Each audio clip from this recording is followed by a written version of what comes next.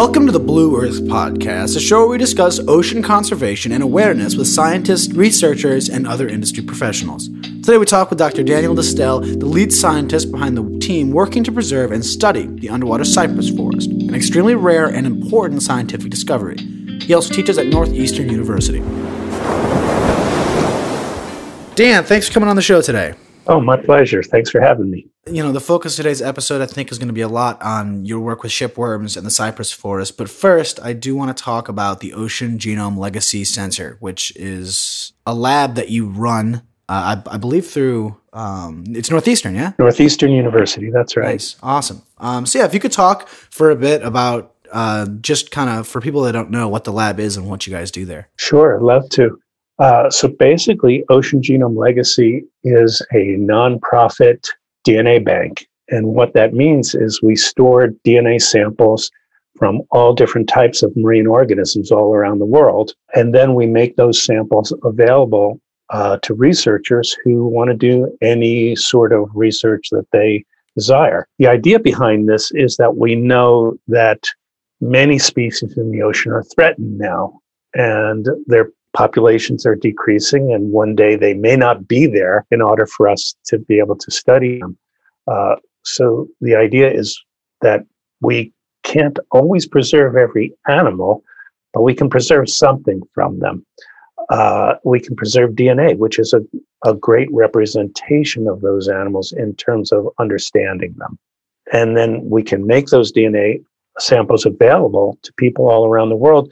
They can do research to help us understand how to protect these organisms and how to prevent them from ever becoming extinct. That's great work, especially, again, you know, there's a bunch of people that have different jobs to do, but this is a very important one in terms of organization and then distribution to other people. So yeah, can you talk a bit about how that works? Like how are these samples collected and processed, like the day-to-day, I guess, of what a sample would go through? Yeah, absolutely. So there's a massive amount of diversity in the oceans, huge number of species. And so no one lab could really try to attack all of that diversity or understand all of that diversity on their own. So the idea is the more people looking at these samples, the more we'll learn. So again, we can't go out and be everywhere around the planet ourselves. So we rely on collaboration with a lot of other labs all around the world. And they will voluntarily deposit material in our collection, and there's no charge for doing that. And then we process those materials. In other words, we extract DNA from them, and then we preserve them, usually in very cold temperatures, like at either minus 80 degrees or minus 180 degrees, which is very, very cold. Yeah. And that essentially preserves those samples forever. And then when people are interested in working on a particular sample, they can come to our website, they can look at our catalog and see the species that we have there, and then request and say, you know, do you have samples for this particular species? And then, you know, we are able to provide them those samples. That's great. Do you have numbers you could crunch for us real quick about, you know, how many samples you've collected, how much research has been used in, et cetera? Sure. I don't have precise numbers in my head. Sure, of course. But I can tell you roughly, there are about 30,000 DNA samples in our DNA bank. They represent around 5,000 marine species.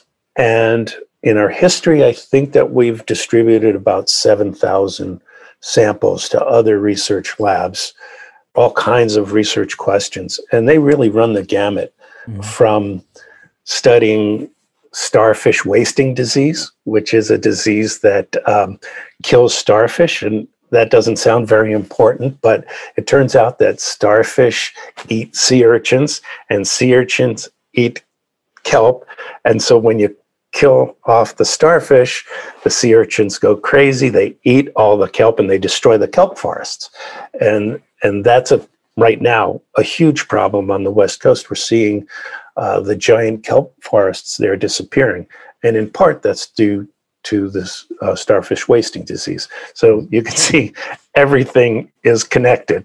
Another way that samples have been used for our collection, for example, is we have a group of colleagues who are trying to sequence the genome of the narwhal, which is this type of whale that has a giant tusk. It's kind of like the unicorn of the sea. And although they're not officially considered endangered, they are organisms of concern because as global warming occurs, we're losing habitat for many Arctic or many polar species.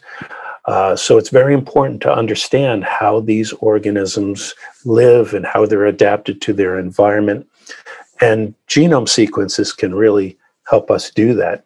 And so those are just a couple of examples of the way that samples from our collections have been used. Yeah, I think what you guys do at the center is super important because it provides that baseline for other people to be able to just come and say, we need this sample, we need that sample, and even the smallest studies can have huge impacts because everything is so interrelated, like you said. And so if there's one little thing that you solve and you figure out how this thing works more than you have before, that'll create just patterns. And so I think it's great that you guys are serving as kind of that baseline for a lot of research to get for free. It's public access, which is something I wanted to ask you about because I think that's relatively rare from what I understand, and it's extremely important, and it helps for a whole bunch of things. So the public access aspect, I'd love to hear about. Yeah, so there are a lot of different strategies that different collections use.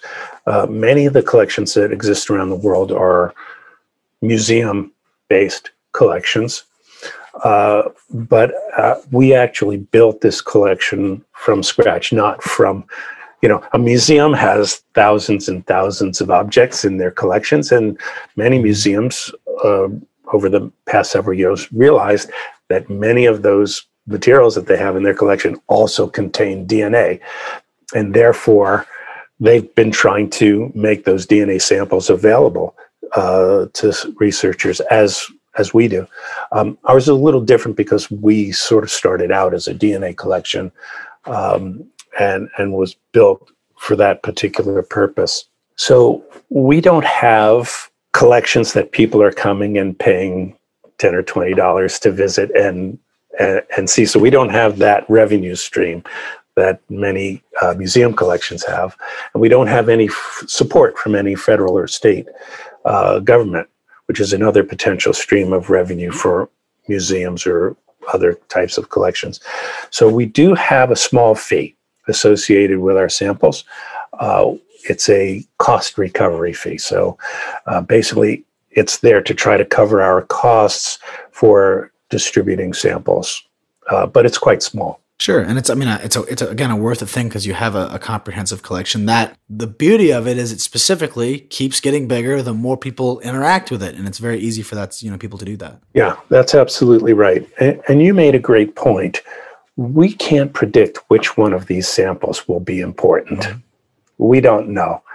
But the more people who are working on them, the more likely that any of them will become important for research. So that's really sort of the idea behind this is democratizing the genetic diversity of the ocean. Make it available to the most number of people you can, have more eyes and more brains focusing on more problems, and that increases the likelihood that some good use will come from these materials. Yeah, I think it's wonderful. And I want to ask, I don't know if our audience is going to have this in mind, but research labs can feel very distant to the average person, like a non-scientist. And yet they're very important. And so I want to ask, why should the average person care about places like what you guys do? Why should they be considered, a valuable resource and a valuable occasion? Yeah, well, so much of science is taken for granted by the general public.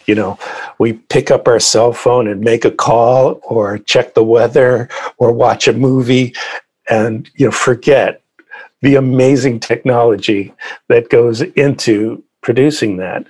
And the same, there's so many aspects of our lives that are touched on by biological research that we take for granted as well. Why do we have the technology that allowed us to develop say, the COVID-19 vaccine so quickly? Where did that come from?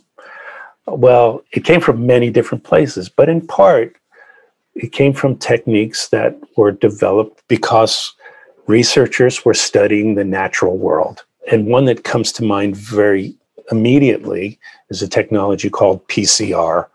I think a lot of people have heard of PCR, or polymerase chain reaction. So our COVID-19 test was based on that polymerase chain reaction.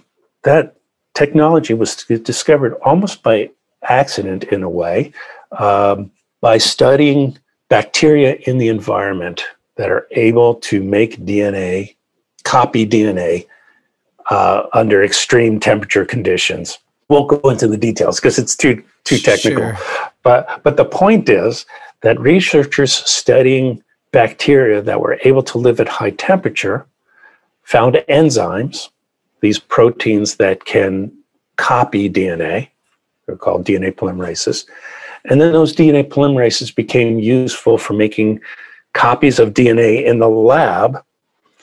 And then that became a technology that could be used to identify a pathogen in the environment, or in your blood, or in your nose.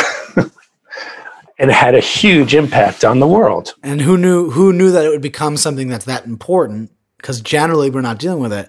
That's what I love about science, and I have this conversation with a few different people on the show.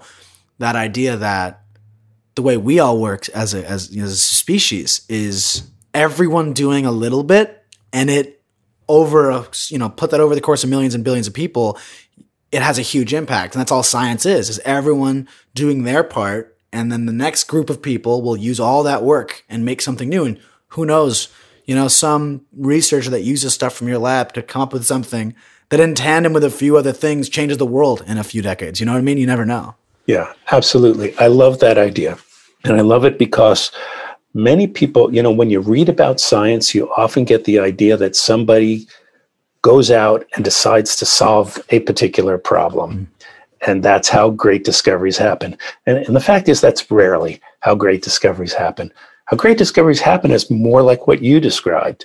A bunch of different people discovered things that at first seemed unrelated.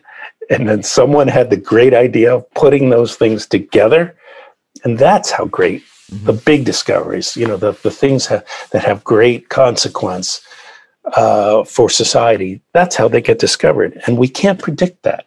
Mm-hmm. So that's why it's important to have scientists and to give them a lot of latitude to study a lot of different things, because you just never know. Yeah, it's a worth it gamble. And you work on something very closely that is exactly in that realm, where it's a little creature that who knows the potential impacts to medicine and science it'll have, and that's shipworms, which I knew nothing about until I started researching this. And I've found out such interesting things about what shipworms are. And I'd love to hear from your perspective at a base level, what is a shipworm and how does it exist in its ecosystem? Sure. Well, just to start out with, the common name shipworm is a little bit of a misnomer because they're not worms, but they look like worms, and they burrow in ships, in the wooden hull of ships. So that's where the name comes from.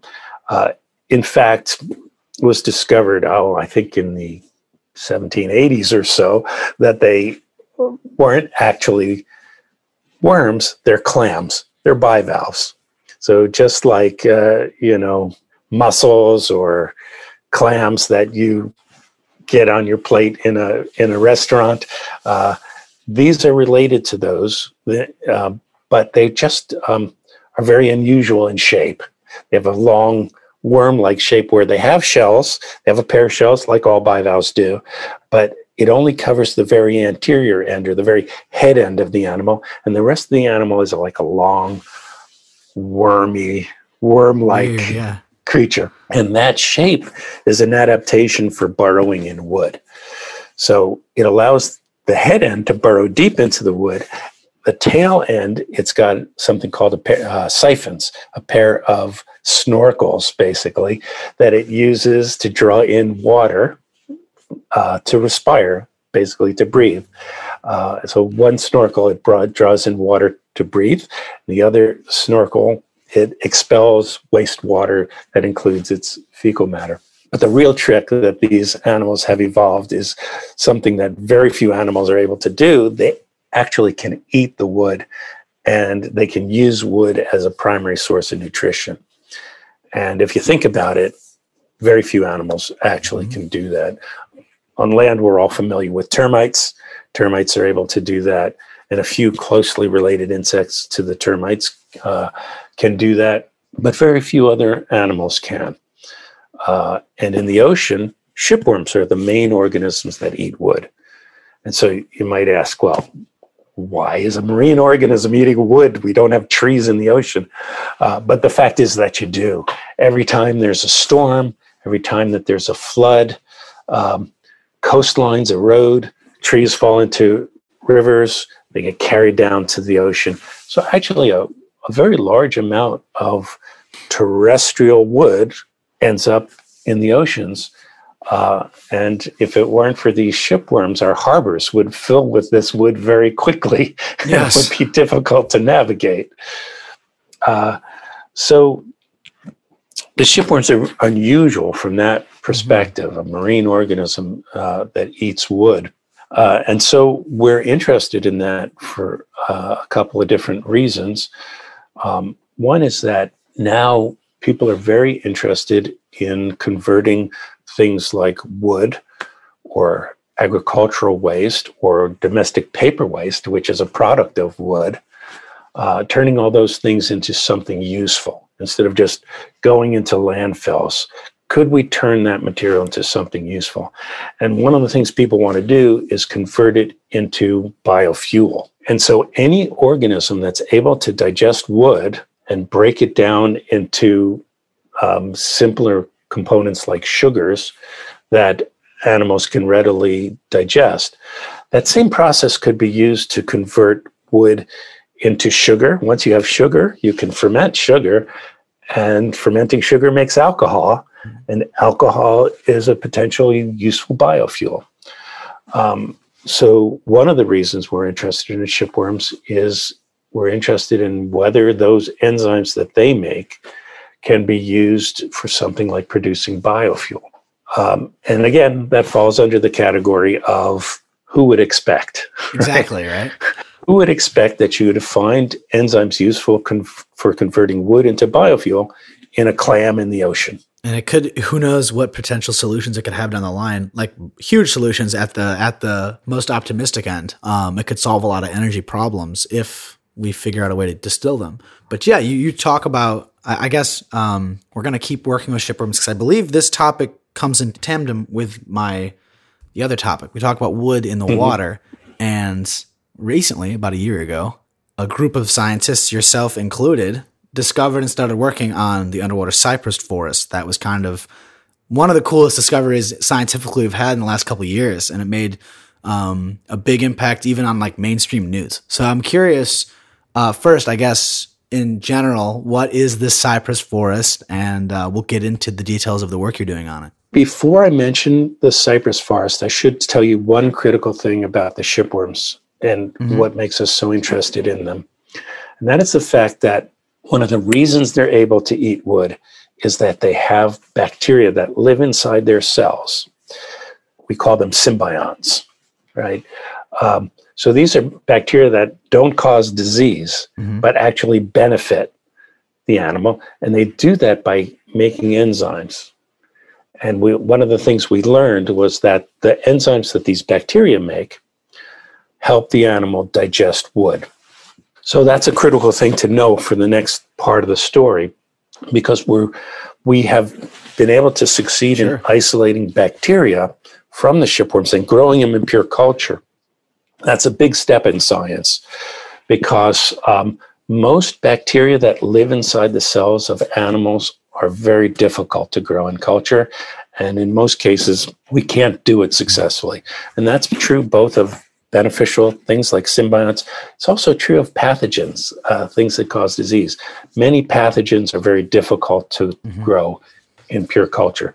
So an important step in learning to understand them is to get them into culture. It allows you to cut the middleman almost, where you're not reliant on having shipworms. Once you can do it stably, you can just work with the bacteria, which is what you need the shipworms for, you know? That's a great analogy. Yeah, that's absolutely true.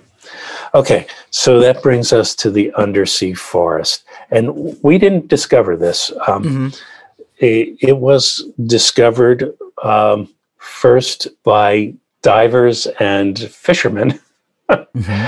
So a few years back, some fishermen found spots in the Gulf of Mexico where they were able to catch a lot of fish. And they just wondered why these spots were better than some other spots for fishing. And so they hired a diver to go out there and take a look. And when the divers went down, they saw something that, looked a bit like coral reefs. They saw these big objects on the seafloor, and they were covered with sponges and sea anemones and various different kinds of marine life. And there were fish swimming throughout the crevices, and crabs and shrimp and all kinds of interesting critters. So they wondered what that was, because they were too far north for it to be coral reefs, right? It looked a little bit like coral reefs. And when they got up close, they realized that they were tree stumps. There were tree stumps sitting on the sea floor. This was down at a depth of about 60 feet. And so another journalist and videographer named Ben Raines made a little video. And he became interested in the site and made a video. And I saw that video, and some other scientists saw that video and became interested in studying that site. And it turns out, and this is in part due to the work of another scientist named Christine DeLong from Louisiana State University, it turns out that when you look at those tree stumps, they're very, very old. They turn out to be about 60,000 years old, which is about as old as people, which is crazy. It's like our. Well, yes. To give you some perspective, there were no humans on the North American continent at that time, right? That was at least 40,000 years, and maybe quite a bit longer before any humans were on the American North or South American continent. So what Christine was able to figure out is that this was part of an ancient cypress forest. So if you ever go down to Florida, or the coast of Louisiana, you can still see cypress forests along the coast. These huge trees, their roots are generally in very wet soil or actually in the water. And they often follow river beds. So at one point, there were huge cypress forests along the coast of what is now the coast of Alabama and Louisiana. And this was 60,000 years ago. So it was actually a time when sea level was much different than it is today. So sea level was actually much lower, because this was a period where much more water was captured in the ice caps of our planet. And so over time, as climate changed, sea level rose, and those forests became covered up. They fell below sea level, and they became covered up with sand and silt, and some of those trees were actually preserved by being buried for all that time. And then we think, for the site that we're working on, about 15 years ago, a major hurricane came. It produced very, very high wave action, and it scoured the seafloor, and it uncovered some of that ancient forest. Once it became uncovered, it was available for animals to settle on, to grow on, and in the case of shipworms, to eat. And so that starts a kind of chain reaction. Shipworm eats wood, it produces larvae, it reproduces, makes eggs, and larvae that other animals can eat. And then other animals can eat the shipworms themselves. So that sort of starts a little food chain. And based on that, you develop a whole complex community of animals living and getting their energy ultimately from this wood, which is in a sense ancient photosynthesis. So on land, all life depends on current photosynthesis, right? Plants making fruits and vegetables and animals eating them. In a sense, this is similar, except animals are eating photosynthetic products, in this case, wood, that was made 60,000 years ago. It's unique. It creates a very unique situation. The reason I'm so interested in this topic of discovery is not only it's the idea of a, ecosystem kind of springing up out of nowhere, which is beautiful in itself. And not only that it is some of the oldest material that we've seen uncovered like this in a long time. The number itself, 60,000 years, is this unfathomable amount, but also that concept that this may create very new and intriguing scientific discoveries, because it's something that we don't see happen all the time. And so scientifically, what is the importance of this forest? What are you guys thinking you might be able to discover as a result of this, uniquely? Well, I think there's a lot to discover out there, but we focused on one little narrow aspect of what you could discover by studying these kinds of sites. And we focused on another thing that symbiotic bacteria can do, and that is making antibiotics or antimicrobials. So all bacteria out in the world are competing with one another to find spaces to live and competing for nutrients. And one aspect of that competition is producing chemicals we call secondary metabolites. Is a very fancy name for them. A more understandable name is natural products. So they produce these natural product compounds that can affect other organisms, that can kill other bacteria, and so give them a little bit of an advantage in growing in their environment. So we as humans take advantage of these natural products as a source for drugs.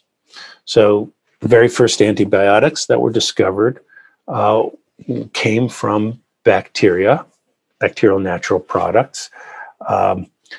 And to date, still, the majority of drugs that are approved by the FDA either are natural products themselves or are derived chemically from a natural product or are inspired by a natural product that was discovered in a natural organism. So really, again, this is something we take for granted. You go to the pharmacy, you go to your doctor, you get a drug. You don't think about very much where it came from. You only think about what it will do for you. But most of those drugs came from either natural compounds we found in the environment or new knowledge that we got by studying compounds that occur in the environment. So our aim in this project was to look at these shipworms and other animals that are associated with wood at these deep sea sites, to isolate these bacteria that are associated with them and to look for potential drug lead compounds. So compounds that one day might become drugs, drug candidates, to look for those drug candidates in those bacteria. And so to date, we have isolated several hundred bacterial strains from shipworms and another group of wood-associated clams called piddox that we find down at those sites. And we're now screening through them, looking for potential drug leads. And we do have some promising leads. We're working with collaborators at the University of Utah in the lab of Professor Eric Schmidt and Professor Margot Haygood. And they have found some potentially very promising antibiotic lead compounds there, and they're in the process of publishing papers to describe these antibiotics. I'd like to ask about it, but I'm sure some of that stuff is private until you guys figure out the details. Yeah. Well, so understandably, yes, some of these things have been published already. So 2 antimicrobial compounds have been published already from shipborne bacteria.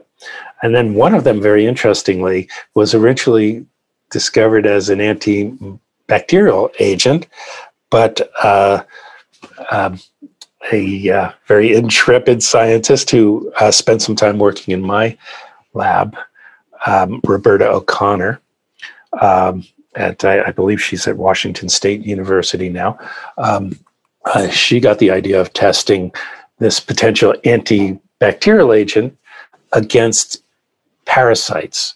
So parasites are multicellular animals or single-celled animals that can infect your body, something like the way bacteria infect your body.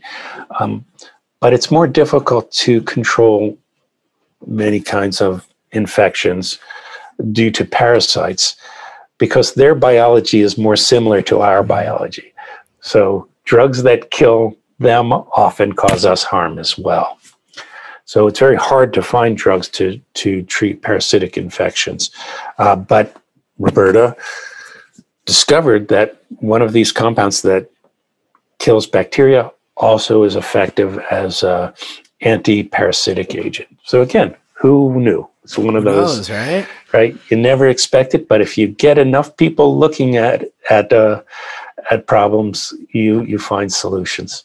Yes, interesting ones too. And I think the antibiotic angle is really important because, you're hearing it a lot more now that antibiotics there's a lot of issues that are starting to occur, even just with some, we overprescribe a lot of them. And so finding new ones to use effectively and trying to research better ways to do it. It could be a very huge human problem in the next couple decades. So it's very important to focus on things like antibiotic research. Yeah, it absolutely will be. Scientists are already aware of the fact that our antibiotics are starting to fail, and they're failing because bacteria are learning to become essentially immune to them. They're learning to become resistant to them. So some of our most important antibiotics are losing their effectiveness. So it's very important to discover new antibiotics and new drugs to replace them. Because, again, this is something we take for granted. You can go to the hospital. If you need an operation, it's no problem because we've got these antibiotics that prevent you from getting terrible infections every time you have an operation. If it weren't for those antibiotics, even the smallest operation, having your tonsils out, pulling a tooth, you could die from. And people used to routinely die from those kinds of things. Now we take it for granted that won't happen, and that's largely because of our antibiotics. If we ever lost that, it would be a terrible setback for medicine. It would put us back 200 years probably medicinally at that point, Absolutely. I think another, as important it is to find new antibiotics to replace the ones that are becoming ineffective, we also have to develop new systems that will curb these new ones from also becoming ineffective. And I think that is something we really need to focus on, is how to best administer antibiotics and keep them from becoming unusable. Because, I worry of what if we stop being able to make new ones someday for whatever reason, right? We kind of hit a wall there. Very quickly, you'll see society suffer immensely. Yeah, absolutely. One of the biggest problems in antibiotic discovery is that we've discovered most of the classes of antibiotics already, or at least the common ones. So when you go out and look for some new antibiotics, we keep discovering the same ones over and over again, right? And that doesn't help. Successful ones, yeah. Yeah, we discover, you look for antibiotics, you find the ones that we already know about. And that's quite difficult. And that's why many biologists are interested in looking at kind of weird animals and weird bacteria, sort of out of the ordinary ones in the hopes that that's where they'll find new classes of antibiotics. Which is why the forest is so important. Absolutely. Because it's Absolutely. highly unique, you know? It's highly unique. It's just places where people haven't looked before. It's almost as important. You touched on something, how we administer drugs. It's actually important to understand not only discovering these drugs, but how these bacteria use these compounds, right? We use them for a very different reason than the bacteria may use them. But understanding why the bacteria make these drugs and how they actually act in the environment can help us understand how we should be using them to prevent the problems that come from overuse of these antibiotics. Yeah, which is, like we've talked about it, a huge problem. And so, we talked about a lot of different stuff today, the shipworms, the cypress forest, and I want to mention before we start to wrap things up with the cypress forest, its exact location is kind of a secret. And I've heard it's because there are some people that want to utilize it for humanitarian purposes. And I'm curious a little about that. Who and why are trying to get involved here? So their actual salvaged wood is a quite important industry. And in many cases, it's a good thing. People are able to go into rivers where historically there's been lumber industry, and they floated logs down the river, and some of those logs sank to the river bottom. And salvage companies can come and salvage that wood. It's good wood, and they can make a profit. And in general, that's a good thing. But in this instance, we don't want wood salvagers to come out to these sites and begin mining the wood from these sites, because they're very small sites. That's not worth it. For a few tables or something. Coffee tables is not worth the loss of scientific information that's available there. So it's interesting. Most of this wood, although it looks pretty intact, it's actually in pretty rough shape after 60,000 years. So a coffee table made out of this wood would not be very sturdy. I can tell you that. But it's important that these sites don't get overwhelmed by people mining them for profit, or even tourists, coming out to just see what it's like.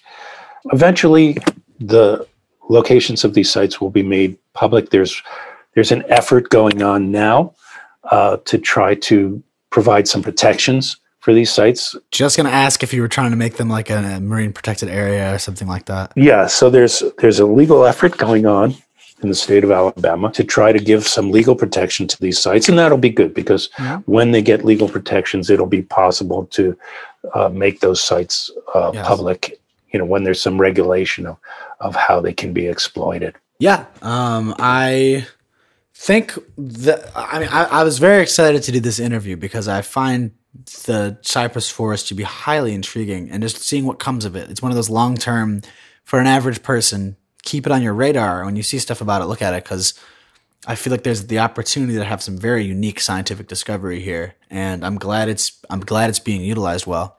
Well, there's one area of significance of these undersea forests we haven't talked about. Sure. And that has to do with the idea of sea level change, sea level rise, right? So we happen to be living in a period now of sea level rise, and the evidence is extremely strong that we are the major contributors to sea level rise, we being the human race, being the major contributors to sea level rise. So some of that sea level rise in the future is preventable if we're able to reduce our emission of greenhouse gases. But some of it's already baked in, right? Some of that is due to the greenhouse emissions that have happened over the past 100 years. We can't take them back. They're out there already. So we're going to see a certain degree of sea level rise. It's inevitable.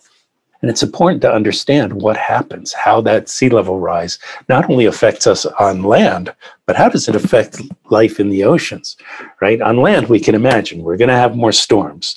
We're going to have more flooding. We're going to have loss of coastal communities and coastal cities. And most of our important cities are coastal, by the way. So that's a very serious consideration. But it also means that more terrestrial matter, plant matter, trees and wood are becoming submerged and entering the oceans.